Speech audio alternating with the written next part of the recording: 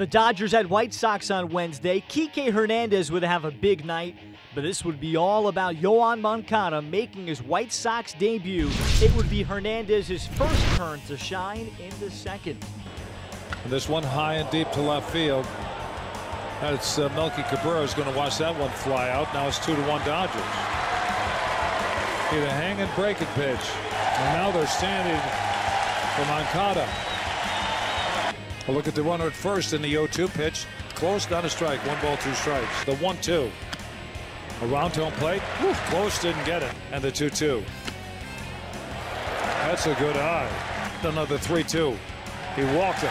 He was down 0-2 and takes a walk. Some very close pitches. 1 ball, 2 strikes. The 1-2. Swinging a long one to left. He's got his second home run of this game. Ooh. That ball left here lopsided. That ball was killed.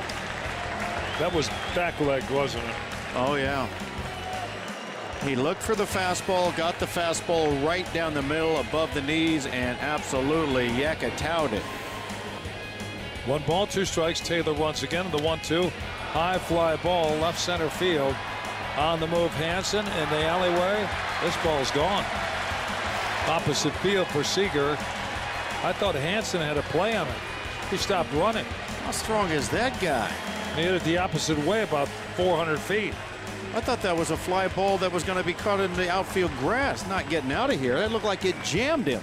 And the umpire has whistled to the ground crew. We're going to have a delay.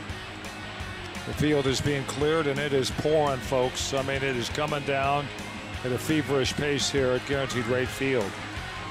So a game is suspended at 10:09 Central Time. And now with the rain coming this hard, can barely see the seats in right field because it's swirling in this ballpark. And this is, I've not seen it rain like this in a long time here. The game would be called after a 37-minute delay. The Dodgers win their 11th straight and 31st out of 35 games. MLBpipeline.com's #1 prospect in the majors, Yoan Moncada, made his White Sox debut. He batted 6th and went 0 for 2. LA looks to keep it going as they host the Braves on Thursday while the White Sox have the day off.